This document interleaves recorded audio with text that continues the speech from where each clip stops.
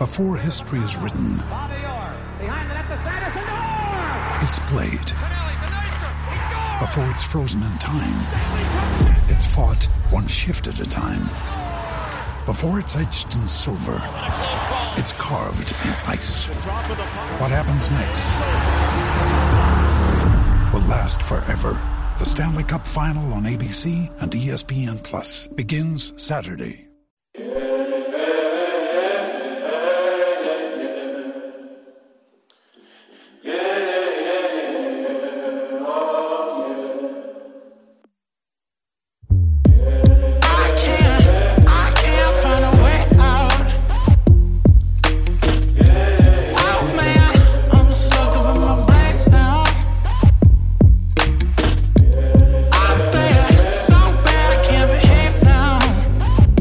Welcome back to Ball Don't Lie right here on 104.9 The Horn. 512 Friday, we play jams from local bands and artists, very talented human beings who you have the pleasure of being able to see right here in the ATX. Who we jamming right now, Patrick? This is Lou Apollo.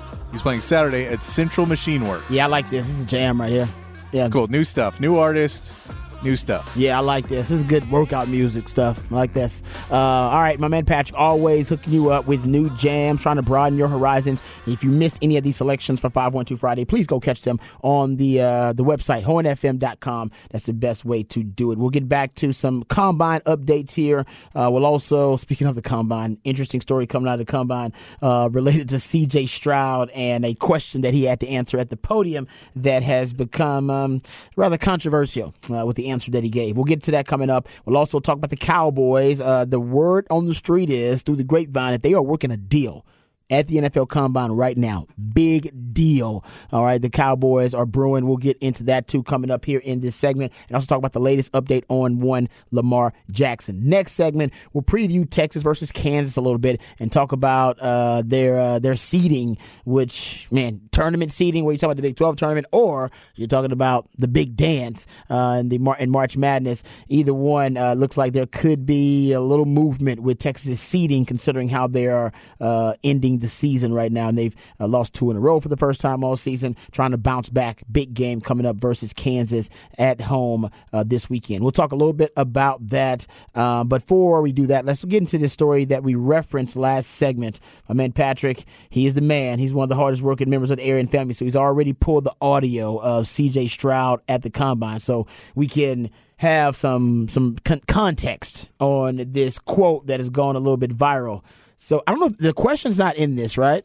I don't think so. I don't even know what the question is, so I'm not going to act like I do, because I have not seen, I believe on this Barstool story, they don't give the question that was asked. But you can, from context clues, if you will, all right, you can kind of figure they asked him about what quarterbacks he looks up to, who he patterned his game after. It's a question along those lines. And here is C.J. Stroud's response. One of the reasons I wore number 7 was because Michael Vick. So he inspired me not only just to be athletic and use my athleticism, but as a black quarterback to stay in the pocket and throw the ball. And that's something that he was very underrated in.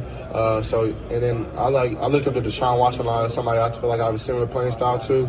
And then Joe Burrow, being able to create, not being the fastest guy ever, but being able to kind of extend plays, throw guys off of you, just be tough. And that's something that I feel like I'll do in this game. 1 out of 3 ain't bad.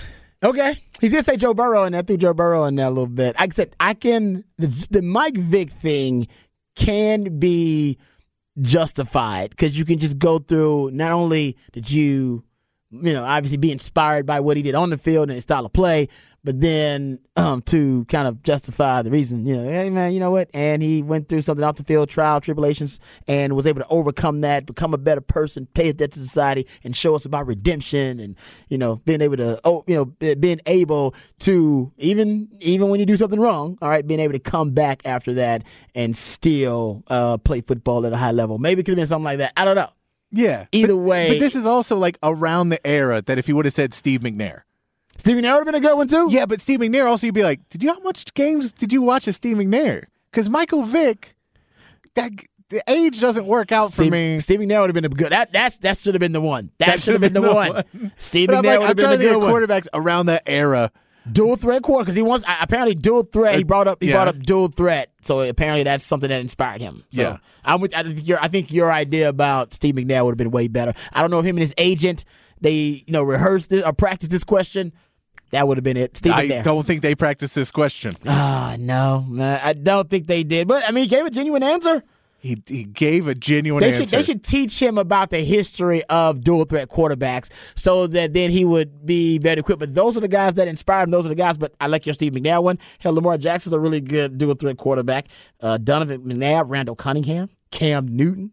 Hell, Russell Wilson was a good one until like last year. Yeah. Well, I guess better options than two of the more controversial options that he threw out there. Yeah, you could have picked guys that have never faced jail time. Like Deshaun Watson did not ever. He was not. Even But no charge. There was a point that it could have been. There were multiple allegations of sexual misconduct. Yes. Spent less time in a courtroom. But no charges at all. So Yeah. I guess he could have. Yeah, it's just really.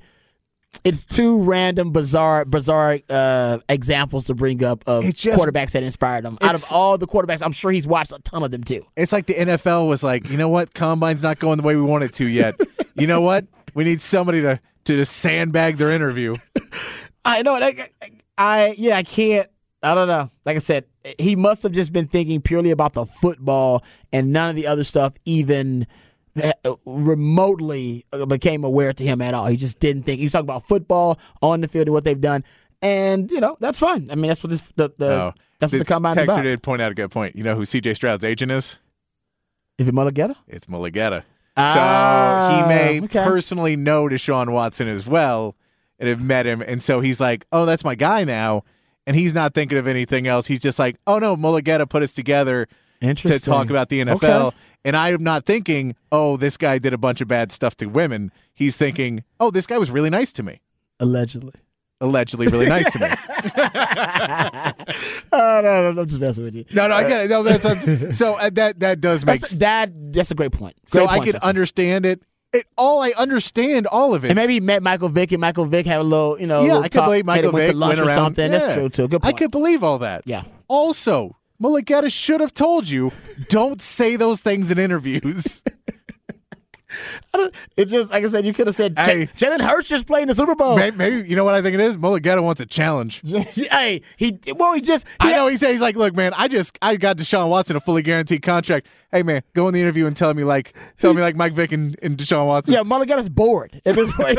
He's a Johnny Cochran of NFL agents at this point, and he's just trying to figure out the next task for him, the next challenge for him. But you're right. I mean, I did not know. That's a great point, and that may be very well all it is that, hey, it's just a quid pro quo. It's just like, hey, man, I need you to say something positive about Deshaun. Could it be something as simple as that? We did just get some breaking news on the Cowboys. Ian Rappaport is reporting that the Cowboys plan to put a franchise tag on Tony Pollard if he is not signed by the deadline. Okay. Well, So that would be the guy of Tony Pollard will be a Cowboy next season, one way or the other. And they need to cut Zeke then. They do. I mean, but that is interesting enough news because it means Dalton Schultz is gone, or he has to be re-signed, but Dalton Schultz will not get the franchise tag. And so we know they only get one. They're going to put it on Tony Pollard. That makes more sense. He's your most explosive player on offense, arguably, other than CeeDee Lamb. And CeeDee Lamb is coming back, and he's on, obviously, a rookie deal. And you got to make sure you have as many proven commodities around Dak as possible. And it's only really two because you're losing Dalton Schultz. Yeah. So you only really got two. I know Michael Gallup's coming back, but he's coming back off of a year that was considered an underwhelming year. Yeah.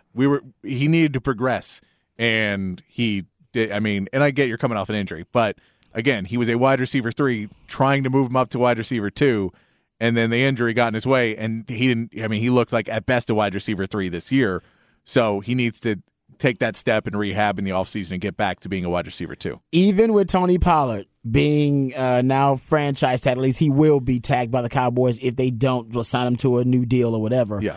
I still think if Bijan's there at 26, should take him. Yeah, I mean, you need to, and we know Tony Pollard is not an every down back. Yeah, I know it's crazy, but yeah. It's just because it's too much value to pass up at that spot. And if you're going to run the damn ball, as Mike McCarthy wants to say, You're going to need a running back. You need two. you need more You than need two in this league. You're right. Yes, you do, brother. I totally agree with that. Speaking of the Cowboys, there's some rumblings that the Cowboys are getting ready to make a deal at the Combine. And the Locked On Cowboys podcast, I believe, is where we got the audio. It was Bobby Belt and Brian Broaddus who were speaking about rumors at the Combine. And apparently there are multiple rumors at the Combine that the Cowboys are working on a deal. Nobody knows exactly what the deal is. Do we have the sound, Patrick? Here is Brian Broaddus and Bobby Belt talking about these rumors at the Combine about the Cowboys working on a deal. Stephen Jones did say from the Combine that they are working on something big. And Michael Gehlken said the same thing. Well, excuse me. Gehlken said it, and I think Stephen was kind of talking about it as a possibility. But Michael Gehlken, who's very plugged into this team, we talked about him, Todd Archer, very plugged in. A lot of talented writers, men and women here. But Gehlken, I wonder if Gehlken off to the side got somebody to tell him, hey, they're working on a big, big deal. That's why I threw the Diggs name out there. Maybe one of these wide receivers or something like that. But that's the case. Yeah, that's the case. It's a very interesting proposition. They definitely, I think, are motivated to make this football team better. Now, how they interpret that and how they interpret making the football team better may be different than how the fans would interpret it. But I think it's probably Odell Beckham. It's probably just Odell Beckham. I love at the end he's like, it's probably just Odell Beckham Jr. And honestly, it might just be Odell Beckham Jr. Or maybe it's just what Patrick just referenced. It could just be Tony Pollard. They working on a deal. Yeah, and that was they're like, look, we're working on it, but it may not get done by Tuesday, so we're going to franchise tag him if not, and still work on that deal. Yep, it could be that too, or it could be them actually trying to make a trade. Maybe obviously it could be something that's for the draft or something that's not unveiled into the draft, but maybe because this is essentially NFL's convention, all the coaches, all the execs, all the owners, everybody's there, easy to make deals, everybody's accessible. Maybe they're working on something that could happen around the draft that will bring more weapons to Dak Prescott. Let me ask you this. What would you consider a big deal for the Cowboys? Like, what would have to, for it to be an actual big deal, not the Tony Pollard, not Odell Beckham, what would have to be a big deal? That would shock me? You would say, you would come me? on these airwaves and go, the Cowboys actually made a big deal. Oh, man. That would have to be something crazy like them trading for Jalen Ramsey. Okay. Like, they ain't so doing it's something that. like That's Ramsey. a big deal. That's a big Brandon deal. Cooks. Is Brandon Cooks falling a big deal? Brandon Cooks, I don't know if it's a big deal. It's a good deal. It's a good deal. Well, depending on the deal. It depends on how much the Cowboys are going to pay of that contract and how much the Texans are going to pay of that contract. Yeah. But you're right. That's a good. I don't know if it's a big deal because Brandon Cooks, is he considered a game changer anymore? No, because he's a wide receiver 2 on the Texans. Or in the Cowboys, sorry. And you're exactly He's right. a wide receiver 2 on the Cowboys because CeeDee Lamb's a wide receiver 1. But then that'd be good. Getting back to your point, Michael Gallup could naturally fall back into his wide receiver 3 role. It does, but now you're paying the whole, we don't want to pay our wide receivers this much. You are now paying a ton of money a wide receiver. That's true. That's why the Brandon Cooks deal is only a good deal for the Cowboys if they can sucker the Texans into paying most of that contract and taking that dead money. Because I still think he's a big cap hit. Yeah. I believe he's close to around $17-18 million. Oh, yeah, and I think he has another year after this, too, that's going to be on the cap hit as well. Yes, he does. He does. So it's a multi-year. You don't even get to deal with it unless he's going to restructure on a deal, but you don't know if he's going to do that either. You could restructure. That's a good point. He could agree because he won't restructure with the Texans because he doesn't like them anymore. He wants out. Exactly. If he wants to be somewhere, I could say he's a team guy, though. So he could come over and go, hey, let's restructure and make this a longer-term deal. So we've only got 1 year left. Let's move it up to 4 years. And spread the money out, but give me more on the back end. And getting back to this point about Brandon Cooks, it was, and I got this from Sports Illustrated. So there is a report coming out of Frisco from CowboysSI.com that Houston is taking trade calls, of course, about Brandon Cooks. And remember, Dallas was interested in Brandon Cooks this past season, last October. At the trade deadline. Yeah, but they couldn't apparently. Apparently they were on the phone up until the trade deadline. And the Texans, basically, because the price tag was so high for Brandon Cooks, because Nick Caserio stupidly renegotiated and extended him without any reason at all. So his price tag was bloated, basically. And the Cowboys wanted the Texans to take on the majority of that salary, and the Texans refused. I believe that was the sticking point. The Texans wanted the picks, and they wanted the salary gone.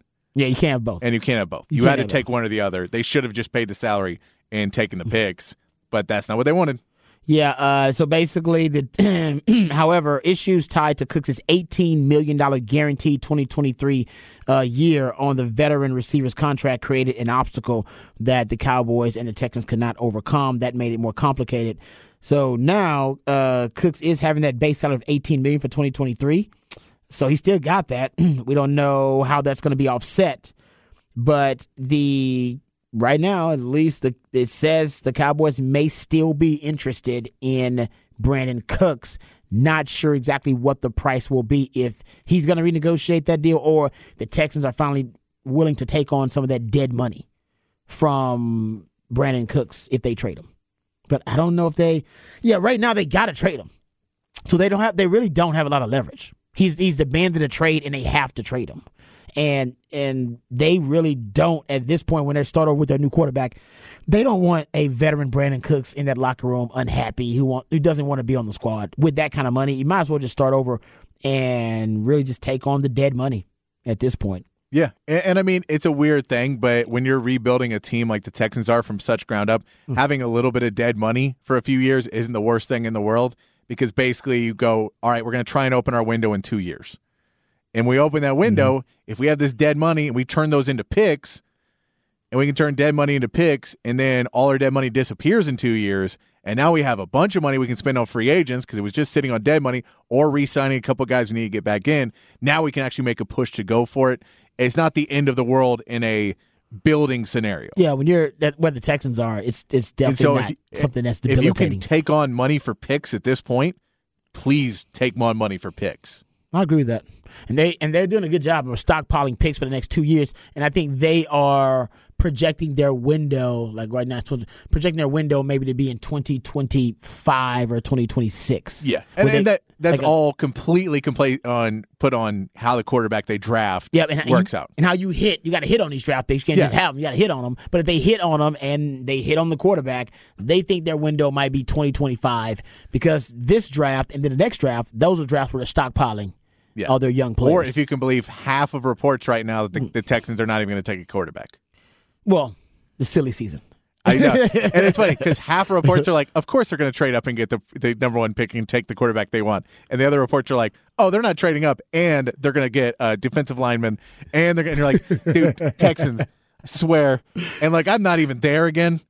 But you did it twice where you passed on quarterbacks to take defensive linemen. Yeah. They did. And how did that work out for you? It never did it? It's never worked out. So stop doing it. And I get the whole concept of, hey man, we got to build from lines out. But when the fact is, well, we have this one thing that's a Fabergé egg, and this other thing that's an egg. We can get other eggs. You can't get other Fabergé eggs. Well, there's one that is very, very valuable. You can't get top of the line, grade A, top perfect eggs. You're not going to get that game-changing defensive lineman, but you can get a lot of good linemen. You're not getting Joey Bosa. You can get the rest of the 49ers D-line. No, what really traumatized... You traded one of them to him. No, it traumatized the Texans when they drafted David Carr, and he became the most sacked quarterback in NFL history. Yeah. And from then on, they basically became a little bit, gun shy, if you will, about drafting quarterbacks with all those picks. Really that's also because you put Tony Baselli as the first pick in the expansion draft, and he never played for you. And they got obsessed with, you know what, we're going to stockpile pass rushers, and which I'm with you. I think you should always just try to find the quarterback first. That's the toughest job. Find the quarterback first, but everything else is easier. Well, and hey, let's draft that lineman. And then in like 2 or 3 years, we'll draft that quarterback. You're like, cool. You have the 14th pick now. You don't get that quarterback anymore.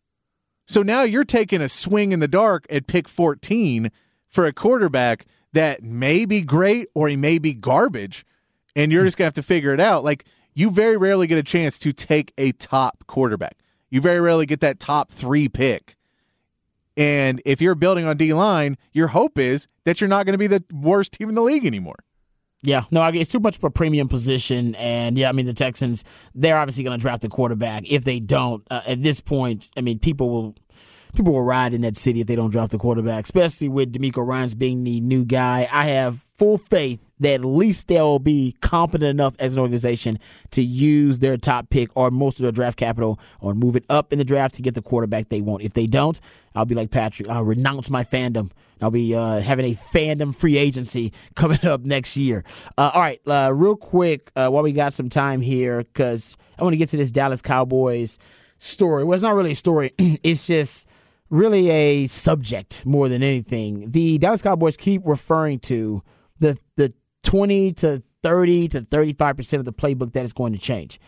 Michael Gehlken, he tweeted out, Cowboys coach Mike McCarthy said he thinks OC Kellen Moore did an excellent job and a complementary nature of the offense improved. He believes change is healthy every few years. He also said, quote, I've just felt this was a good time to make that change. About 30 to 35% change for players. Same language.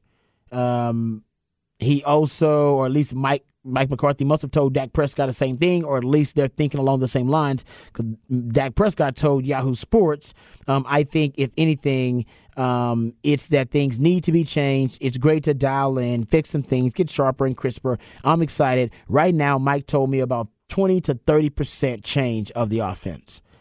And then Stephen Jones, executive vice president, when he was asked about how much of the offense is going to change from Kellen Moore being the play caller to Mike McCarthy, he said he agreed with most of what Kellen Moore wanted to do on offense, but he says that Mike McCarthy thinks about 15 to 20% of the offense needed to change. In his mind, we can be better. We can take the next step on offense, get to the next level. So 20 to 30% of the offense, somewhere in that range. So I started thinking to myself, all right, so what does that entail and what does that actually mean? So based on Brian Schottenheimer becoming the new OC and Mike McCarthy's play calling trends and tendencies and some of the patterns that you kind of recognize from Mike McCarthy's play calling days, here is a start of what I think the 20 to 30% is going to be. So the Cowboys run a ton of hitch routes. You'll probably notice if you're a Cowboys fan, you're probably upset about all the damn hitch routes they run. It makes their passing game a lot easier to defend because they run a lot of what they call stop routes. Coach Sark hates stop routes. He's a big movement route guy. Two types of routes: movement routes, stop routes. Movement routes, self-explanatory. They're on the move, right? Non-stationary targets. And Dak under Kellen Moore, there are a lot of stationary targets. Him throwing to a receiver that's open instead of throwing a receiver open. Throwing to a open receiver rather than throwing a receiver open, which is what I think Brian Schottenheimer wants Dak to do in this new offense, is to throw receivers open rather than throwing to an open receiver all the time. So with movement routes, so shallow crossers, spears and overs and unders and drives, China passing concepts, as they call them. So you'll see that's a little bit. I don't know if that's going to be all your 30%, but that's a little bit of it. Brian Schottenheimer also, in 3 years with Seattle, he loves the play-action pass. He is known for being a play-action pass game extraordinaire, as a matter of fact. 3 years in Seattle, their play-action pass rate was 8th in that time span, nearly 30% play-action pass rate. That's extremely high. Dak, as we've all talked about ad nauseum, now I can go over the numbers here because every Cowboys fan knows at this time, Dak is much more effective with play action than without. As a matter of fact, down near every quarterback is much more effective with play action than without. It's a cheat code and a force multiplier for them. Brian Schottenheimer also, 51% run rate on first down. The Cowboys had 57% run rate on first down. He'd rather throw it on first down, early down pass rate. Mike McCarthy led the NFL in early down pass rate from 2010 to 2018. Now, it helps when you got Aaron Rodgers throwing the ball, but still, that's one of his tendencies. He wants to throw the ball on early downs. Now, I know that's a little bit and the antithesis, really pretty much, of what he talked about, wanting to run the ball more, but I think that could be more of a miscommunication. I think they mean they want to run the ball better. They want to be more effective running the ball, not they want to run the ball more. They don't need to run the ball more. They need to run the ball better. You go look at the the Cowboys' offensive drives, and 28% of their offensive drives in 2022 were run, pass. The most predictable sequence in a drive. Run, pass. And that was they had the third highest rate of run, pass offensive drives in the NFL. 10th highest rate of 3 and outs. They can't be the case. And I think a lot of that is because they started Cooper Rush. So, that's 5 games right there of Cooper Rush and them trying to dial back the offense for a backup quarterback. I get that. But in 2022, when Dallas passed the ball on first down, they had the second highest down set conversion rate behind Kansas City when they threw the ball on first down. But when they ran the ball on first down, they dropped all the way down to 22nd in down set conversion rate. So I don't care what Mike McCarthy says. You can't just be running the ball on first down. You can have an extension of the running game. You can have easy completions, high percentage passes on first down, but you can't just be bogged down running the ball on first down unless you got a beast, a Derrick Henry in the backfield, maybe a Bijan in the backfield. Who knows?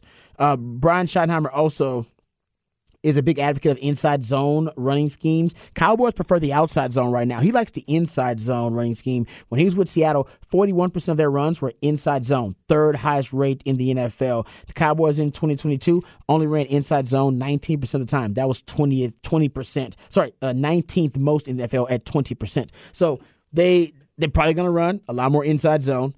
They're going to have a lot more movement routes instead of the hitch routes and the stop routes. Play action pass rates are going to increase exponentially. And I know he wants to run the ball more, but I think he wants to run the ball more effectively. I think you're going to get higher early down, first down pass rates from the Cowboys. I don't know if that's the 30%. I don't know if that encompasses all the 30% the offense is going to change, but I think those are some of the key changes that you will see from the new look Dallas Cowboys offense. All right, we come back. We got Texas basketball conversation to get to. Texas versus Kansas. We'll dive into that a little bit and discuss tournament seeding for the Longhorns in the Big 12 tourney, but also in the Big Dance. All that and more right here on Ball Don't Lie, 104.9 The Horn.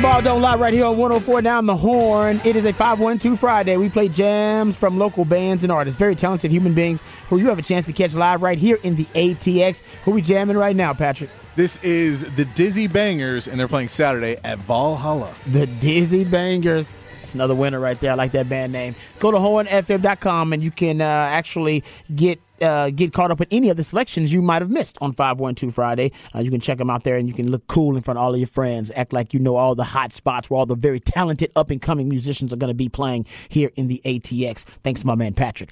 All right, let's get into the Texas basketball preview here just a little bit. There's been a lot of talk about this.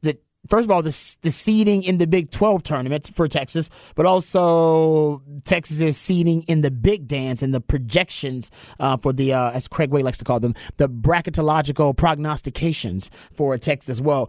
Right now, in terms of the bracketological prognostications, everybody still pretty much has Texas as a 2 seed. Yeah. I mean, this is based on they beat Kansas right now. So you're beating Kansas, who right now is a 1 seed. Yeah. So if you win that game, you're a 2 seed beating 1 seed, so that means you're still right in that ballpark. Yeah. And then you go and perform well enough and win 2 games in the Big 12 tournament. You don't have to win the Big 12 tournament, you have to win 2 games in it. You got to represent. Because you probably drop to a 3 if you get dropped out by a much worse, not much worse, but a worse team. Yeah, a lower seed. Yeah, that's a good point. Because, basically, the prognosticators, they respect the Big 12 because losing back-to-back games in the Big 12 didn't hurt you because you lost to good teams in back-to-back games in the Big 12. Yeah, and the fact you didn't lose 2 games to a lot of these teams in the Big 12. You split a lot of series, but you weren't getting beat twice by a team. That's a big thing as well. That's a good point. And so Jerry Palm, Joe Lunardi, Fox Sports, USA Today still have Texas 2 seed, but as Patrick mentioned, you gotta close out the season really strong. And this, again, you just had your first back-to-back loss. you haven't lost a series to anyone this season. Kansas will be the first. So you could have a 3-game losing streak and have your first team beat you twice. All not great looks in the season. And to start March. So yeah. I think right now for Texas in the Big 12 tournament. So right now, how does it work with the tiebreakers and everything? I know there's a ton of them. You got 3 teams that are 11-6 in Big 12 play. Yes. Right now, that would be because Kansas has the best record, of course. It's Kansas, they're 13-4. But then you got Kansas State, Baylor, and then Texas all at 11-6. And then the tiebreakers come in. Who beat whom and all that kind of stuff. Who has the head-to-head and all that advantage. And which so, I got to tell you, have not calculated just yet. So as far as I could tell, and I may be off on one of these, but basically everyone went 1-1 with Kansas. So it takes out the equation of going 1-1 against a better team. Against each other, everybody went 1-1, except Kansas State beat Baylor twice. Which is crazy, actually. So Kansas State beat Baylor twice, which means that they will jump ahead of when you're doing it of what team versus team ratings against all 3 teams. Kansas State takes the lead on that one. Then Texas would go behind Baylor, I believe, because it would fall into that they have one more loss because they lost to K-State twice, right? Yep. So that would be in the 3. I believe we would hit in the 3 seed. If K-State wins and we win, then we can actually be then the K-State will be the 2 seed, we will be the 3 seed, because it would fall to who has a better record against the next highest team in descending order. So it would be Kansas, and then it would go to Baylor, who K-State once again beat twice. But that works in your favor versus Texas and Baylor, that if Texas and Baylor are tied, K-State loses. I believe it would go down to K-State, who Baylor has lost to twice. We beat them once. So then we would jump Baylor. I believe that's how I read it. Man. Now, I'm not an expert on any of this. I read this earlier today. So I think that's basically if we're looking at we could be up to a 2 seed. If we win, our 2 seed is if we win and they both lose, or if we win and K-State loses. I think we can still get a 2 seed. If K-State wins, we are not the 2 seed. Man, my headache is starting. I got a little. Yes. Yeah. That's from all the stuff if I was looking through it. I know our buddy Jeff Howe had been looking through it this week, and he was like, are you trying to go through every possible scenario? And it's crazy. But, yeah, I'm pretty sure if K-State wins, and both teams will play before Texas. So Texas will know going into their game, or at least we as fans will know going into the game, what our possible outcomes are. Oh, they'll know. Because it's an 11 o'clock game and a 1 o'clock game going into it. Also not looking great for Texas. Clearly, Texas playing the best team. You're playing the best team in the Big 12 with Kansas. And so that is not great when you're trying to go up against a Iowa State team. Baylor plays Iowa State, who has let go one of their players who's been hurt. I saw that story. And they've been not playing great down the end stretch. And West Virginia, who has not been a great team this year. Kansas State, that is who they're playing. So it's a Big 12. Anything is possible. Yeah. But odds would say Texas would be lucky to have a 3 seed, is what odds would say. Yeah, based on how the matchups to close out the season. Yes.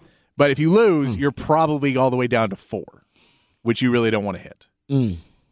Yeah, and then like you said, you got to win a couple of games in the Big 12 tournament. And that's the thing is if you're 4 seed, that means you are now playing the 1 seed in the 2 game, which means you're playing Kansas again most likely, and you would have to then play Kansas right away again and have to go up against that again. Oh, on the road.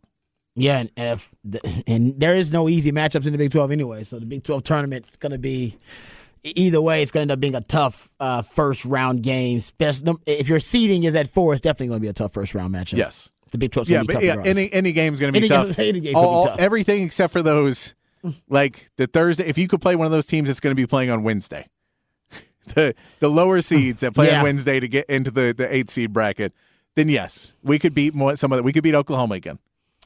Yeah, it's going to be. I think this team has a lot to play for because at this point they lost their first back-to-back games of the season, and I think this team has been resilient all year long. That's one thing we can say about them. They bounced back really well. That's why they haven't lost back-to-back games.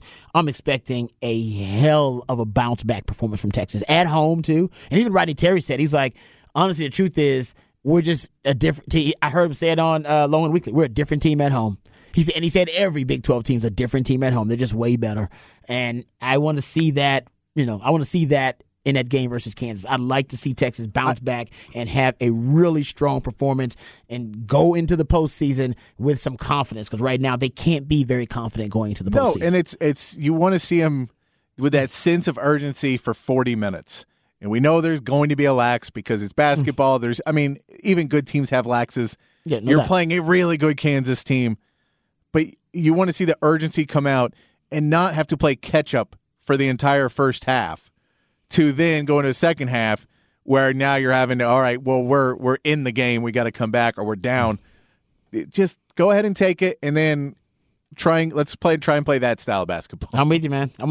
Coming out with their hair on fire with a bunch of intensity. That's what I will expect. Now, whether they win or lose, I'm not sure, because Kansas is one of the best teams in the country. But if I don't see the team come out with a ton of intensity and a sense of urgency to start that game, I'm going to be very disappointed. I won't be disappointed in a loss, because if Kansas comes out with more energy than Texas, start the game, because Kansas has no reason to care other than they're playing Texas. It's pride for them. They don't care. They can lose this game and still get a 1 seed. I agree with you, because they're playing a really good Texas team. Exactly. So they can go on and then win the Big 12 tournament, and they win both conference tournaments. They won everything. This game doesn't mean as much to them. Now, they're going to try and win it because they're a good basketball team, and that's what good basketball teams do. But if you can't have more urgency than someone who doesn't even need the win, when you desperately really need to turn this around before you get to postseason play. After back-to-back losses? Back-to-back loss, first time this year? Yeah. Hey, Kansas beat you at Kansas? Yeah. You don't want that retribution? I need to see that urgency. Exactly. That's what I'll be disappointed in. So we'll see. But I think Texas is going to come out with a ton of intensity. That's what I'm expecting Saturday when they face the Kansas Jayhawks. We come back, we'll wrap it up, put it in the oven right here on Ball Don't Lie, 104 on the Horn.